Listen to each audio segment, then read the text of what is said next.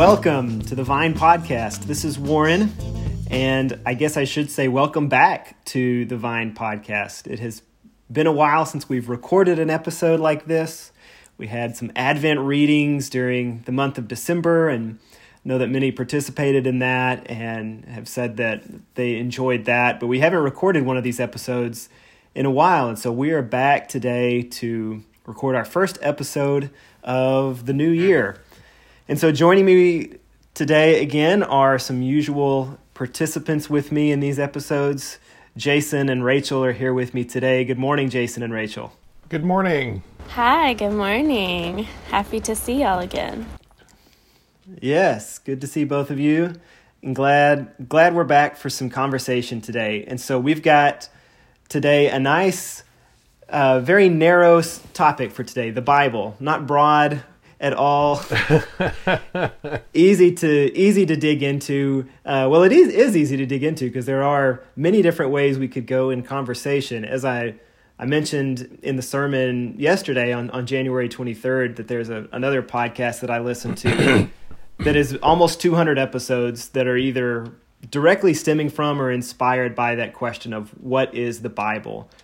And so there's just countless ways we could go in discussion, in ways of discussion about that today. But to give a little bit of a setup, we're going to talk about the Bible today because on Sunday mornings, currently at the Vine, we are exploring 4 guides or guiding principles that we believe guide us and sort of direct us, shape us as a church body. These are concepts that shape our practices, that help to inform who we are. And so today, or Sunday, I should say, we touched on one of those guiding principles, which is Scripture or the Bible. And so today we're going to expand on that conversation that is, as I said, there's just countless ways we could go in thinking about that. But the way that I'm kind of thinking about this discussion today is as kind of a conversational extension of the sermon. And so that's kind of where we're going to pick up. So if you haven't listened to the sermon yet from Sunday, from January 23rd, 2022, you might want to start there. That might be a helpful precursor to this conversation, or it may not. This one may end up standing alone fine on its own. We'll see how it ends up. But we'll kind of start there with that being kind of the jumping off point for conversation. And so with that, Jason or Rachel, I'd like to just kind of throw it open to one of you to see if you have a place that you'd like us to start, or a comment, a direction, a pushback, a spark, or whatever that you might have had from the sermon or from any of our conversations about kind of Scripture so far. We'll start there and see where we go. Scripture is one of those things that I think a lot of times we will mention as important or as kind of the guiding part of our life. But I think that all too often our conversations are a little overly simplistic about it. Warren, you touched on some of this yesterday in the sermon, but a lot of the challenge and difficulty with Scripture is that it uses human language to communicate something. And human language is very much open to interpretation. There are abstract concepts. There are contexts that we individually bring and collectively bring to our interpretation of Scripture. And it's unavoidable to bring those dynamics to how we read and understand Scripture. And I'm not saying that that's not a bad thing. I think that that's inherently part of it. But I think that's an aspect that we often neglect and don't recognize as being part of our interpretive hermeneutic. And so when we approach Scripture, I think one of the first things that we have to do is approach it with a lot of humility. Not just humility in the presence of something as powerful and as, so heavy as some of the Scripture can be, but also humility in the sense that my way of reading it and interpreting it is very particular to me. And I need to be careful how much I impose that upon other people and how much I presuppose my interpretation is the quote-unquote right or superior interpretation. And that's not to say that there aren't bad ways to interpret Scripture. There certainly are. But in approaching Scripture with humility, I think it recognizes that there are limitations to my interpretation and the way that I read Scripture, no matter how I choose to do it, just because there are limitations to my own understanding, there are limitations to my perspective and context. So I think humility is one of those humility is one of those aspects of reading Scripture that I hold in very high regard. Yeah, there are bad ways to interpret Scripture, and the bad ways are the ways that are not my way. Is that the point you were making, or is that the opposite? I think that's the opposite point of what you were making. Yes, but we can think that way sometimes, yeah. I think one of the most helpful things for me in growing in my understanding of Scripture is seeing each individual section or story or book as part of a grand narrative or a meta-narrative of Scripture, and seeing how these things fit together, and placing the stories on somewhat of a timeline or an arch or even a picture is something that I've done and that I've taught. Charting kind of major events of the Old Testament and the New Testament. And so whenever you come to a passage of Scripture asking, where does this fit within the grand context, the greater story, the redemption story? And I think that type of contextual reading, bigger contextual reading, helps us to see the greater themes, like the redemption of God or the presence of God dwelling with his people, the promises and the faithfulness of God, or justice and freedom, compassion. These kinds of themes we can see weaving throughout the whole story, and so how one little part connects to other parts of Scripture. That's been helpful to me and helpful to the people that I've taught. Yeah, that's good. And I think one of the things that I kind of wanted to touch on today that I think fits in well with that will actually perhaps sound like I'm pushing against it at first, but it'll work back around to it. So, because one of the shifts that has been, I think, the most influential for me personally, as I kind of think about and envision the Bible, is this shift from thinking about the Bible as kind of one book to envisioning it more as a library or collection of works. And I think I originally had this vision of the Bible as kind of one book that was put together for the purpose of being one book.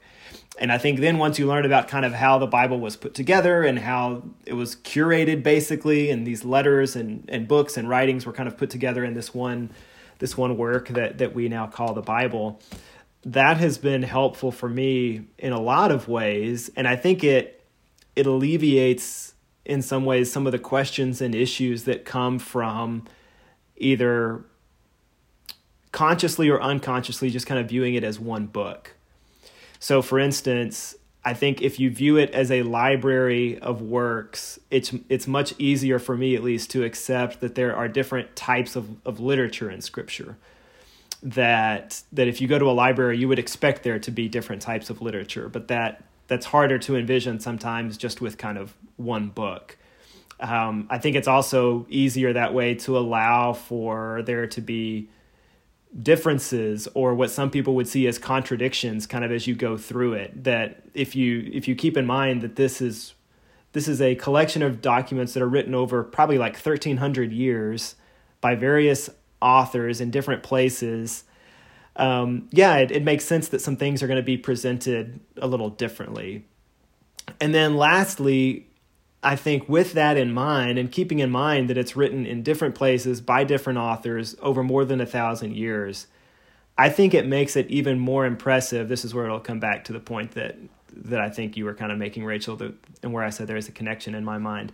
I think it makes it even more impressive that there are cohesive themes and threads and concepts that are developed over the course of the Bible that you can pick out, that you can point to, that the authors call back to, that they seem to be referencing over and over again, that there are these threads that you can follow throughout the narrative of Scripture.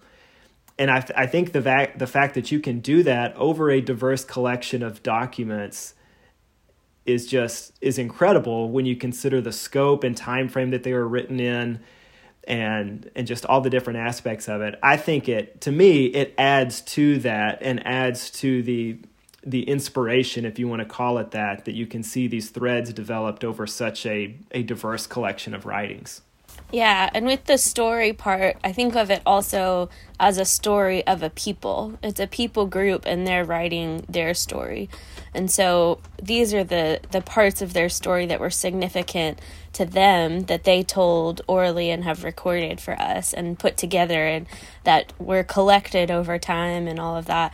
And so that's part of it being a unified story to me, is that it's the story of a people group that continues to speak to us, even though we weren't part of that people group. Yeah, I think the idea of a collection or library of books as opposed to one singular book is a good way to think of it. And it's not to say that those books don't relate to each other. A lot of times you will have a library that are very much connected in some way. And I think when it comes to the Bible, I think the connection is, the love of God and His people. That seems to be the through line through the ups and downs. You start with Genesis, and which is very much a theological book, and you move to something like Leviticus, which by definition is somewhat of a law book with some history in it, and Chronicles, which is very historical, and then you get into the New Testament with the letters of Paul and the letters that make up a good portion of the New Testament. And then you have something completely out in left field in the book of Revelation. And individually, they... sorry, hold on a second. Individually, they are very different and very diverse and bring very different tones and very different emphasis to the reader. But they are all connected to God and God's identity and God's love and God's will for our lives in one way or another. And I think it helps to basically not have to feel like I have the same expectations of all the different books of the Bible, or that they are trying to accomplish the same thing, so to speak. That I can approach Matthew, and the Gospels differently than Job, for instance, without having to reconcile kind of, and fit them into the same box. And even Psalms, if you read through Psalms,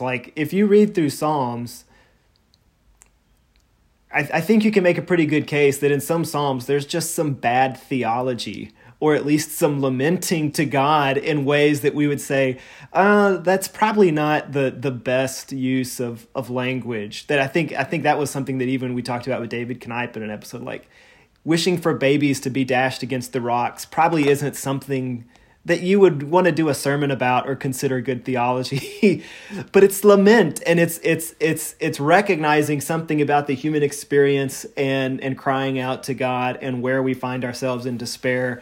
And so there's use for it, but it's not something that I would want to take and say, this is what I'm going to model in my life, like we might with other parts of the Bible. And so I think it's helpful in kind of our approach to it to remember those things.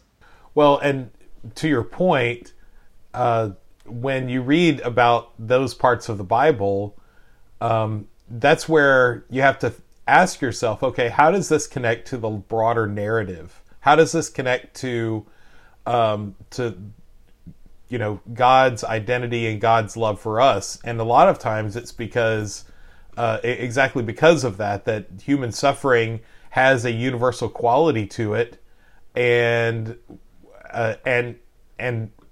we do well not only to kind of forgive ourselves for our own human emotions that may feel overwhelming, but also take that into consideration when dealing with other people, that other people may struggle with those same human emotions. And if a man after God's own heart in King David can have such horrific thoughts and feelings, then our response to that may not necessarily be ostracizing him or chastising him necessarily, but compassion and understanding and empathy, that may be a better way to follow.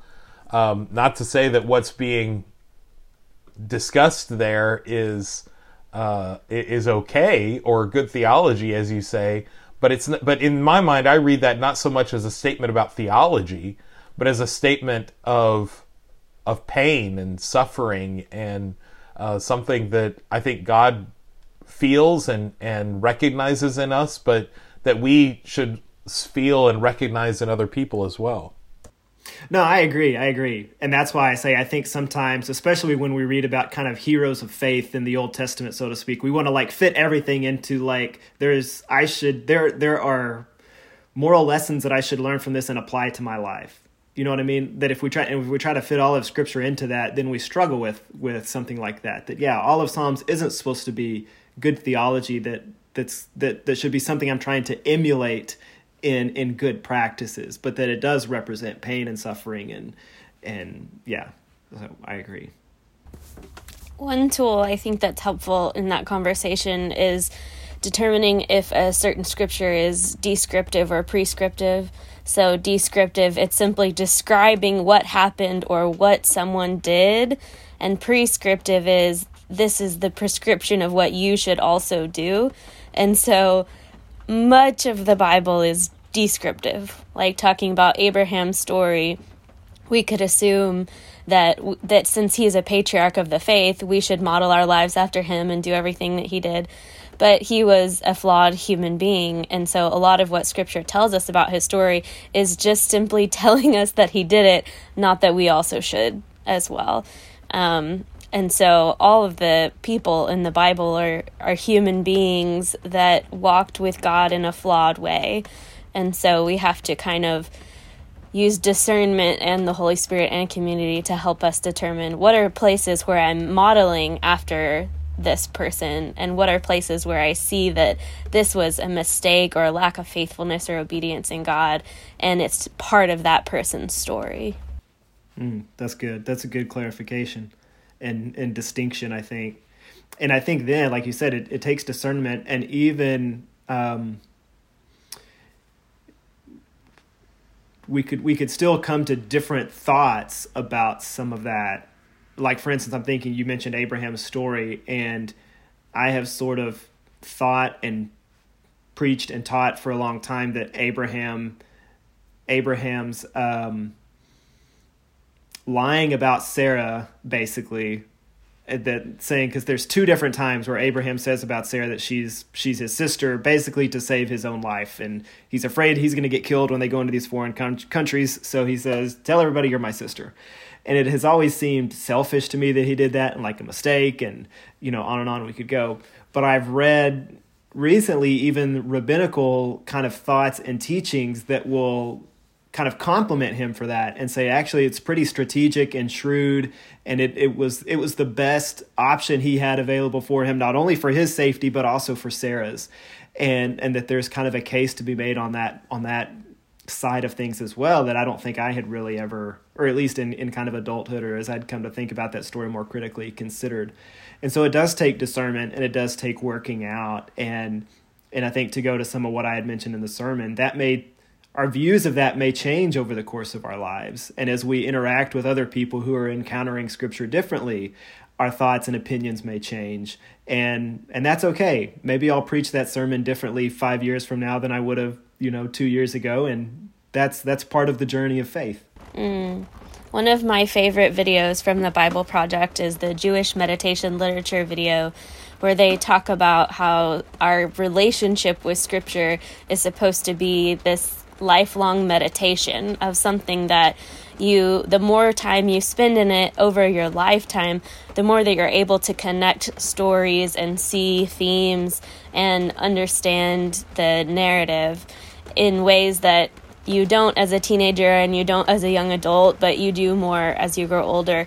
And so it's an encouragement of, if you feel like the Bible is really confusing, like, don't give up, because the more time that you spend in it, the more that you come to like understand, and the significance in it in your life increases. So I would recommend that video, and there's podcasts and stuff from the Bible Project on Jewish meditation literature, and how it's supposed to be this lifelong journey and contemplation in which we grow and we understand God more, and maybe in phases over the course of our life and our walk with Him. Yeah, that's good. Jason, you made a comment earlier that I want to come back to. You said our conversations about the Bible are sometimes overly simplistic. I'm wondering if you can just talk a little bit more about that. What do you kind of envision by that, and why do you think that is? Well, I think that this oversimplistic nature is kind of epitomized by, the good old, I don't know if they have this in other denominations. I suspect perhaps they do, but that good old saying that I used to hear in Church of Christ a lot, the Bible says it, I believe it, that settles it, or something to that effect. Where if I can find a scripture, that says XYZ, whatever XYZ is, then I'm going to take that at face value, and I'm going to believe exactly what it says, and that's going to be my rule. Well, the problem with that is there's so much information in the Bible, there's so much context to the writing of the Bible and the presumed reading of the Bible, the different books, I should say, that to me robs the Bible and robs Scripture of, it is complex to live in the world. Our lives are not simple, and the decisions, the choices, the priorities that we have to make every day are not always simple. And so why would we think that God's Scripture, which frankly I don't think I will ever fully understand everything that I read in Scripture. I think I will, go to my deathbed still having questions and confusing parts. I just have accepted that as my fate. And so I don't know why we would assume that if I simply read something that I could take it at take everything at face value, and I will be fully informed into what that Scripture is meaning to tell me. I think, first of all, that places a lot of responsibility on my own strategies of interpretation. And again, that kind of goes back to my original point about humility. And if I have humility in how I read Scripture, then I'm not going to lean only on my own understanding of Scripture, but I'm going to recognize that my understanding, my interpretation is limited to kind of my own way of understanding myself and my world and how I just interpret my own life. And so I think the mistake that we often make in oversimplifying Scripture is that we want it to be very black and white, when life has a lot of gray in it, and so therefore Scripture, I believe, has a lot of gray in it. We want it to be not very much work. We want it to be easy, and Scripture is not easy. I mean, for one thing, there's a lot of words in there. If Scripture was easy, then it would just be a pamphlet, We wouldn't need all these different books of the Bible. And we wouldn't have so many different views of it. Right, exactly. We wouldn't have, I don't know. I've thought about, I haven't gone and done this yet, but I've thought about, as we've kind of been talking about some of these topics, I've thought about going to look up how many churches there are in Temple. I don't know how many there are, but it's got to be a lot. And if it were easy to kind of interpret all of this, we would have far less churches, I'm sure. Yeah, absolutely. Well, and so my statement about it being that we oversimplify it really boils down to that is that I want something to be simple. I want it to be easy, and I want it to be straightforward and very black and white. And if that's what I want, then I can close my eyes to the parts that aren't that. And then I can, take that line about, the Bible says it, I believe it, that settles it.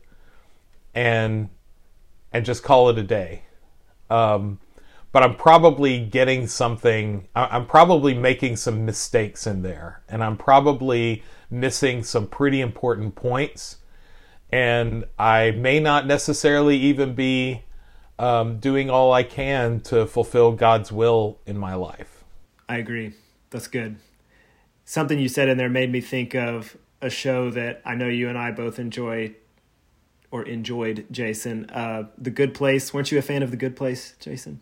Oh, yeah. In fact, Michael Schur, who was the creator of The Good Place, recently wrote a book of philosophy about his lessons learned making that show, which actually I think comes out tomorrow. I think it comes out because I have it pre-ordered. I forgot that was a Michael Schur show. Mm-hmm. He's like a baseball complete nerd. Did you know that, Jason? Oh, yeah. Actually, it was a baseball podcast that I listened to that he was on. He was a guest on this baseball podcast. It's a little side note for us. But one of the things that I loved about The Good Place, if you haven't seen The Good Place, I recommend it. You can't go into it thinking that it's necessarily making a point about the afterlife. Like, that's not the point. It's not a theological exploration of the afterlife per se, but it is a very philosophical, and I think you could say theological exploration of just humanity and what makes a good person, and what do our relationships mean and lead us towards, and plenty of good lessons in it. But one of the things that I thought they did a really good job of exploring in a creative way was just some of what you were saying there about the difficulties of life and of making good decisions and of kind of living well in the modern world, and how complicated that can be. And basically this idea, kind of what they come to, is that the only way you can do that without making any mistakes is to basically live as a hermit, completely disconnected from everyone else. And they have a character in the show that tries to do just that, and he's miserable. He's right? Absolutely miserable. And so there's a lot of interesting points they make that I'll try not to spoil too much of it, of how they get there if you haven't seen it and want to go back and watch it. But yeah, even to the point of, like, someone said, well, like a bad thing that someone did was, I think, something like buying tomatoes in the grocery store. It's like, well, that's just buying tomatoes. It's like, well, but these tomatoes, the growing of these tomatoes were exploiting these farmers. And, then once you just go on the list in kind of this global society, it's like, man, making the best decision in every situation is impossible unless you're just completely disconnected from everyone else. But I think that's where humility comes into it, and grace, and this idea of working it out over our lives, kind of as Rachel was saying, as we stay engaged with Scripture over the course of our lives, and recognizing that I'm going to have to do that with humility, and with knowing that it may take some adjustments along the way. And I think all that kind of leads into where we'll go next week, with having an appreciation for and a trust in God's grace as I attempt to going about doing that. And I think humility is a big part of that. Well, I mentioned I want to come to just some kind of thoughts maybe about metaphors of Scripture, because we may have kind of talked around this a little bit today, but I mentioned in the sermon yesterday that I kind of have this working metaphor of Scripture as a script, which even that I briefly mentioned in there, that even kind of how you think about that would depend on kind of your definition of script, because some people I know view that as very as if it's giving you kind of what I It's was basically prescriptive. that it is prescriptive, in a way Yeah. that I wasn't necessarily thinking of script. And so I mentioned that in the sermon. I'm wondering, do either of you kind of have a working metaphor that we haven't touched on yet that you kind of envision Scripture as? Well, before I answer that question, I would like to, if I may, make a comment about the metaphor of script for Scripture, and that is that if you think about a script, most people think of a script as, like you said, prescriptive, that this is what you're supposed to do, and the script tells you exactly what to do and what to say. But anyone who has been in a movie or a TV show or on stage in a play knows that that's not at all what the script does. The script gives you the lines. It does give you some things to say, and some things are very key and important. It doesn't give, and it may give some amount of stage direction, but it doesn't give everything. It doesn't describe everything. This is why you can go see two different productions of the exact same play, and you recognize it as being the same play, but it looks very different. From the set design to the direction to different choices that the actors make, and even interpretation of the characters can be extremely different. And they're working from the exact same script. And sometimes it even helps to think about, okay, what isn't being said here? And a lot of scripts are, intentionally don't prescribe everything, because to be that prescriptive would take out a lot of the uniqueness and the humanity of the production, that it would start to feel very mechanical.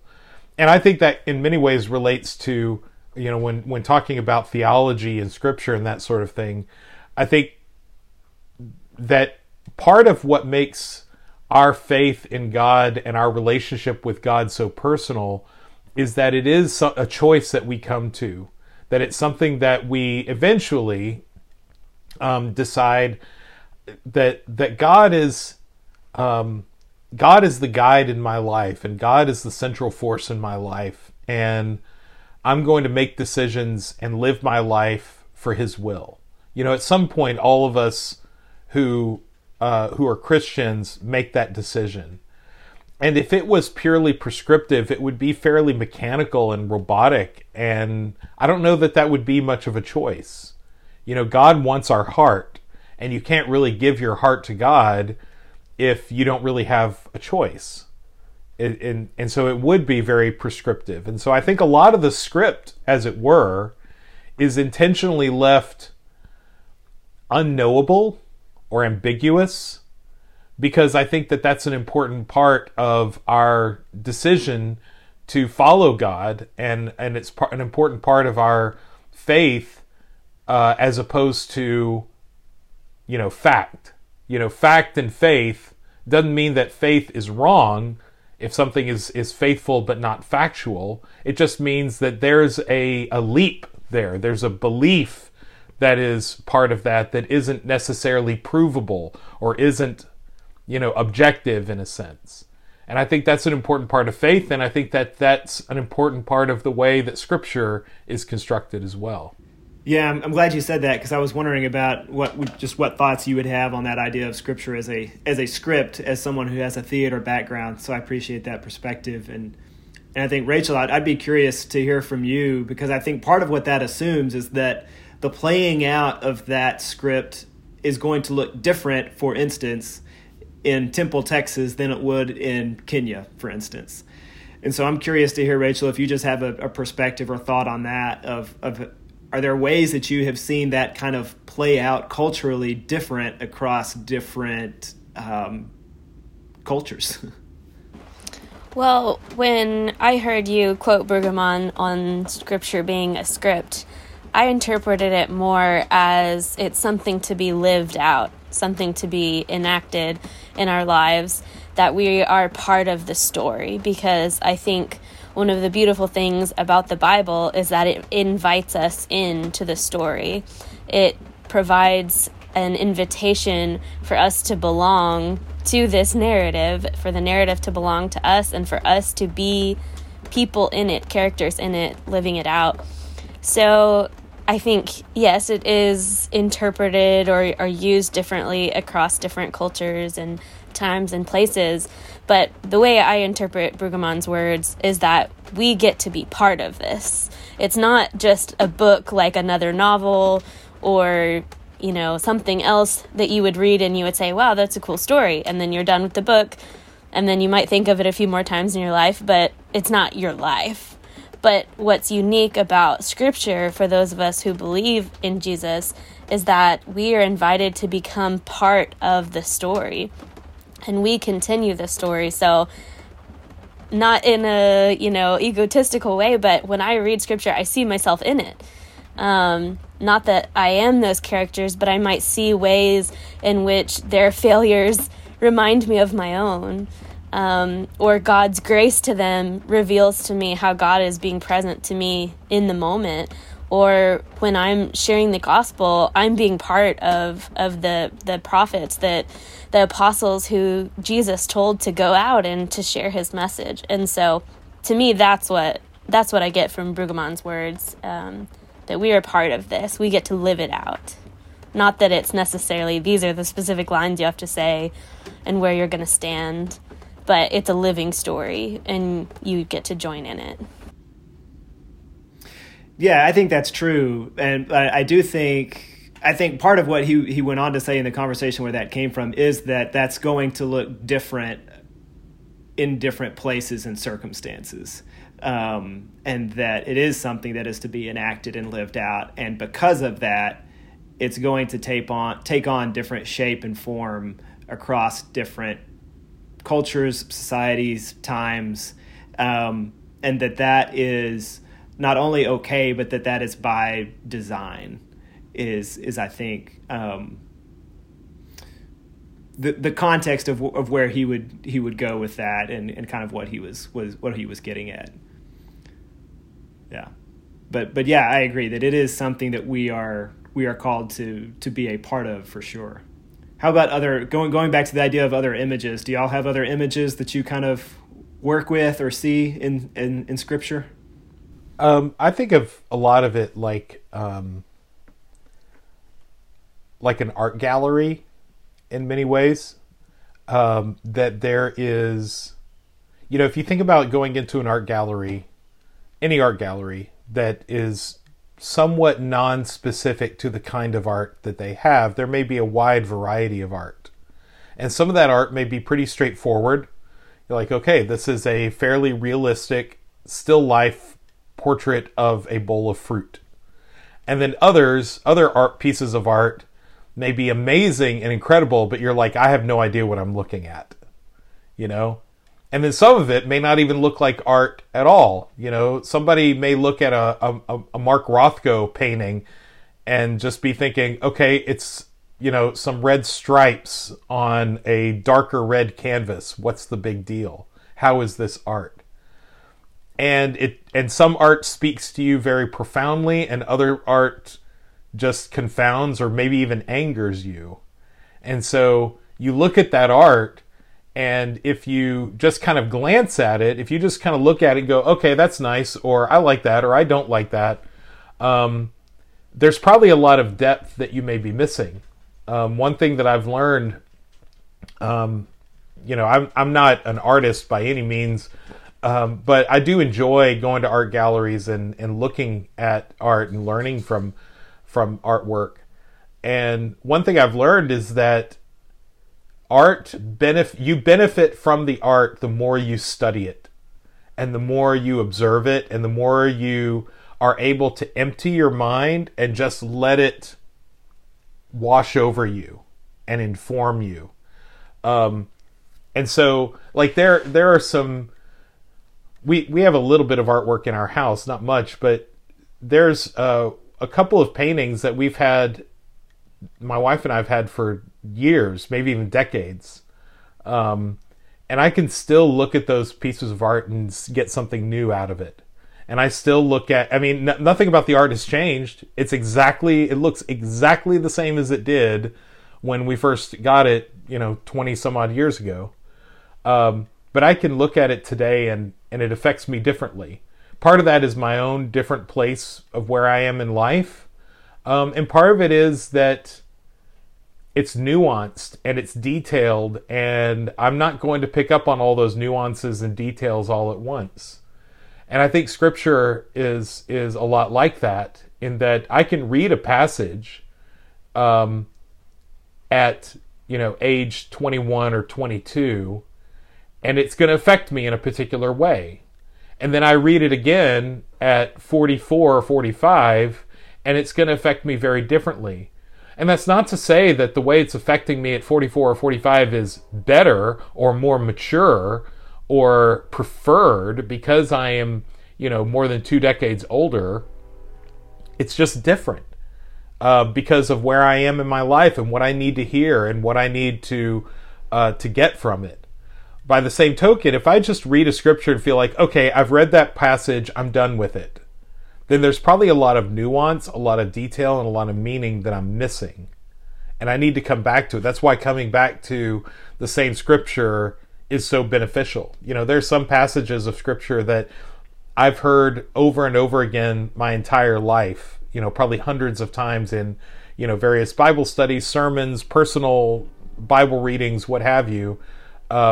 But I'll hear it in a particular context, in a particular moment, or maybe delivered in a particular way, and it affects me very differently.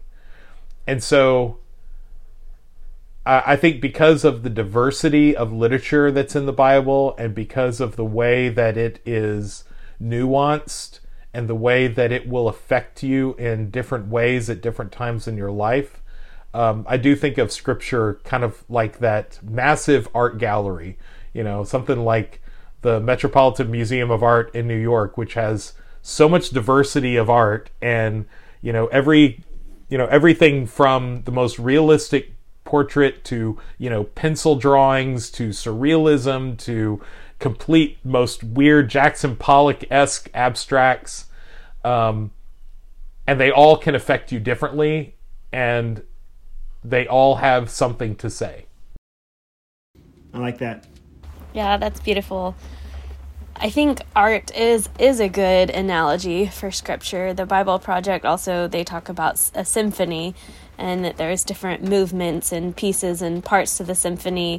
And if you're someone who is not experienced or hasn't studied music, you can listen to the song and still appreciate it and say that's beautiful. But if you've lived with it for a long time or you've studied music, you can hear all the contours and the harmonies and the disharmony and how it changes pace and all the staccatos, and you appreciate all those things more, and it might mean more to you. So yeah, I think we're grasping for language to describe something that in a way is almost indescribable. So art language does help, but a lot of the metaphors I come to are the ones that are given to us by Scripture itself. So Psalm 119, 105 says, "Your word is a lamp to my feet and a light to my path." So God's word lights us. It shows us the way that we should go, and it's right there in front of us, but it also helps us to know the longer journey ahead. And Jesus tells parables about a seed. I see the word of God being parallel to the seed. What kind of soil is our life going to be? How will we receive that seed? Will we let it grow? Will we fertilize it and make sure that it has what it needs to flourish in our lives? Or will we just kind of not care for that seed or refuse it or be bad soil or whatever it may be? One that I think is important practically is from Hebrews 4, 12, and 13. It says, "For the word of God is living and active, sharper than any two-edged sword, piercing to the division of soul and spirit, of joints and of marrow, and discerning the thoughts and intentions of the heart. And no creature is hidden from his sight, but all are naked and exposed to the eyes of him to whom we must give account." So you have this sharpness. It's a double-edged sword, or sharper than that. But it's like a scalpel. Scripture is like a surgical tool that can cut to you and divide things that belong versus the things that don't belong. It can remove the cancerous tumor from your heart or the disease that's affecting you, that's harming your life. It can reveal to you your own failings, your own sin, your own pride, and cuts in and separates and removes. And so that one to me reminds me of the authority and the power of God's word to actually change our lives if we will let it do the work that it has the power to do. Yeah, that's good. And I think part of why, to me, it's helpful to think through kind of what images, what metaphors do we have for Scripture. I think part of why that's helpful for me is that we do have to sort of have a lens through which we are approaching Scripture. And sometimes that lens changes, and sometimes that perspective changes, or the metaphor changes over time. And I think especially, we're thinking about it in the context of this sermon series, and in the context that we're talking about it here, as something that guides us as a church and as individuals. And I think it is helpful in that context to kind of examine what is the lens, what's the perspective that we're kind of funneling this through or viewing it through. And I think Jason even spoke to that at the end of Sunday about this idea of it hopefully being something that brings us toward loving God and loving others. And for me, I do think it's everything in Scriptures is something I didn't necessarily mention in the sermon. I don't think, at least directly, that I do think Scripture, the entirety of Scripture, is pointing to Jesus in some way. That the Old Testament it's not known in the Old Testament times, but looking back on it, it's leading to Christ, and everything after Christ is kind of a reflection on what the world and what life and what faith are like now that he has come. And so that's helpful for me personally in kind of funneling everything through the message, the life, the teachings, the resurrection of Jesus, and kind of going out from there in the exploration of Scripture and application of Scripture and everything else that we would kind of think of in terms of study and applying it and whatever else we might do with it. That reminds me of one of my favorite stories, Luke 24, when Jesus is walking with the people after his resurrection, who try to explain to him what happens, and then they realize later that he was Jesus. But Luke 24 verse 27 says, "This is Jesus, beginning with Moses and all the prophets. He interpreted to them in all the scriptures the things concerning himself." So he went back and talked to them about Moses and the law and the prophets and the Psalms and all those places, about how those were actually talking about Jesus, the Messiah. How cool would that have been to be there and to have heard that explanation from Jesus? Yeah, and that's a great story, and I think it's another example almost of what Jason was talking about earlier, that it would be nice to have like the notes, like it would be nice to have Jesus's handout from that conversation. Like here is specifically everything from Moses and the prophets that was connected to me, and it would be nice to have a podcast of that conversation that he had, but we don't have that, and I think that's part of the point. Like, we don't have all of those pieces that are spoken to in Scripture or are hinted at at Scripture, and so there is an exploration factor that has to happen with that. And I think that's one of the places that I've come to, again, that'll kind of lead us to next week, is that I don't think there's an expectation that I'm supposed to have all the right answers, because I don't think it's possible, and I don't think it's the point. But I think we feel like that sometimes, that, man, if I get one of these things wrong, what's gonna happen? And I think that is more of a fear-based approach than a grace-based approach. Because I think if I was supposed to have all the right answers, I think the Bible would look differently. I think it also neglects, or it also assumes that God values and judges the same way that we do. And I don't think that's the case. We look to, we are drawn towards objective rubrics of, does it fall in this category or that category? And we want the black and white answer. And if there's gray, we want very distinct shades of gray that I can parse and that I can objectively say where it goes and how it fits. And because we live in a society where that highly values, justice and individual freedoms, we don't like the idea of not being in control of our own destiny. And we don't like the idea of this idea that, that gods may choose to forgive people who we don't want him to forgive. We don't want to think, we're more like Jonah probably than we care to admit. And so because of that, we want to live our life and get everything right and live by the rules and be rewarded for it. But part of our reward, I think, sometimes is, this feeling of self-righteous superiority, frankly. And I think that's sinful, but very tempting and problematic in many ways. And so when we encounter something like Scripture that presents a viewpoint that presents God as more nuanced than that and more complicated than that and less, I don't want to say less objective, but maybe that is what I'm talking about. Just less objective in our own definition. In some of the ways that we would think about objectivity. Yeah. That doesn't sit right. It feels unjust when I think it's God's justice. It's a different kind of justice.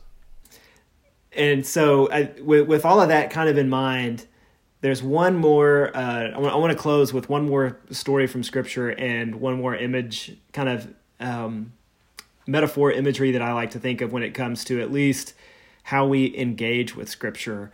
And so this is it's a story from the life of Jacob. And so I didn't include it on Sunday because I'd used this story when we went through Jacob's life a while back on Sunday mornings. But there's this story in the life of Jacob where he ends up wrestling with someone.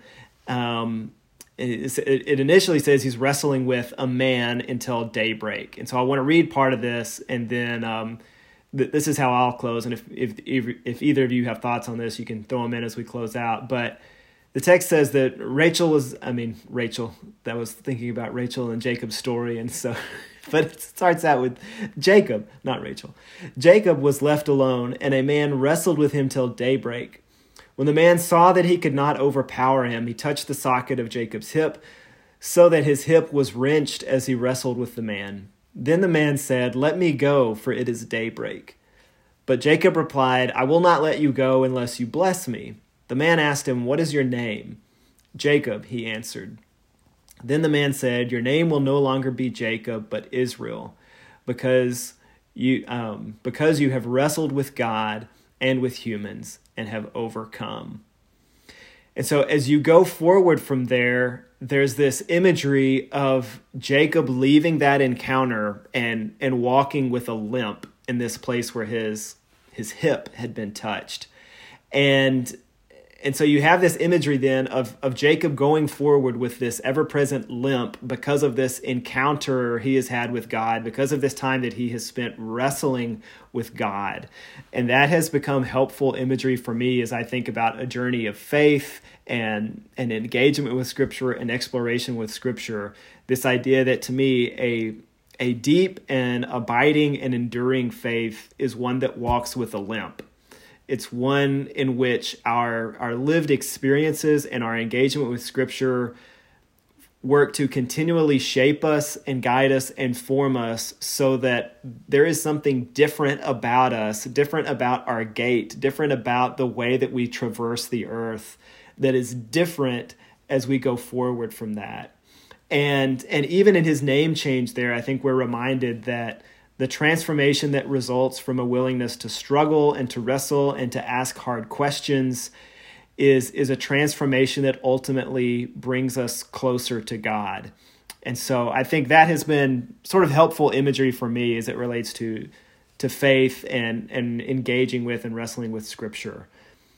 I know that was just kind of thrown in at the end, but either of you have thoughts on that, just kind of hearing that story or connecting that to anything else we've talked about as we close out? I think that is a helpful metaphor and reminds us that we should actually be impacted by Scripture. And there are ways even in which it wombs us as well, you know.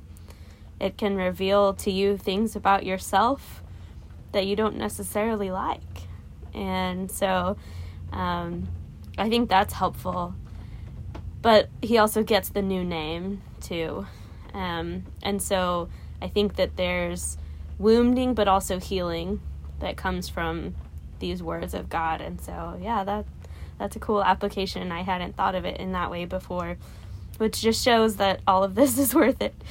Well, and I think there's a connection there between your scalpel imagery and this imagery that I hadn't thought of before, that you're right, there is. In both of those, you could almost make like a surgical metaphor, that there is in surgery the necessity of a wound being created in order to repair something or renew something or bring about restoration, that there is a wounding aspect that brings about healing. I like that. Very good. Well, Jason, Rachel, thank y'all for spending some time with me today and thinking through this topic a little more. Rachel, you want to close us out in prayer today? Let's pray. Lord, we worship you. We thank you for your word that speaks to us, that it is your breath, words inspired by you for our wounding and for our healing.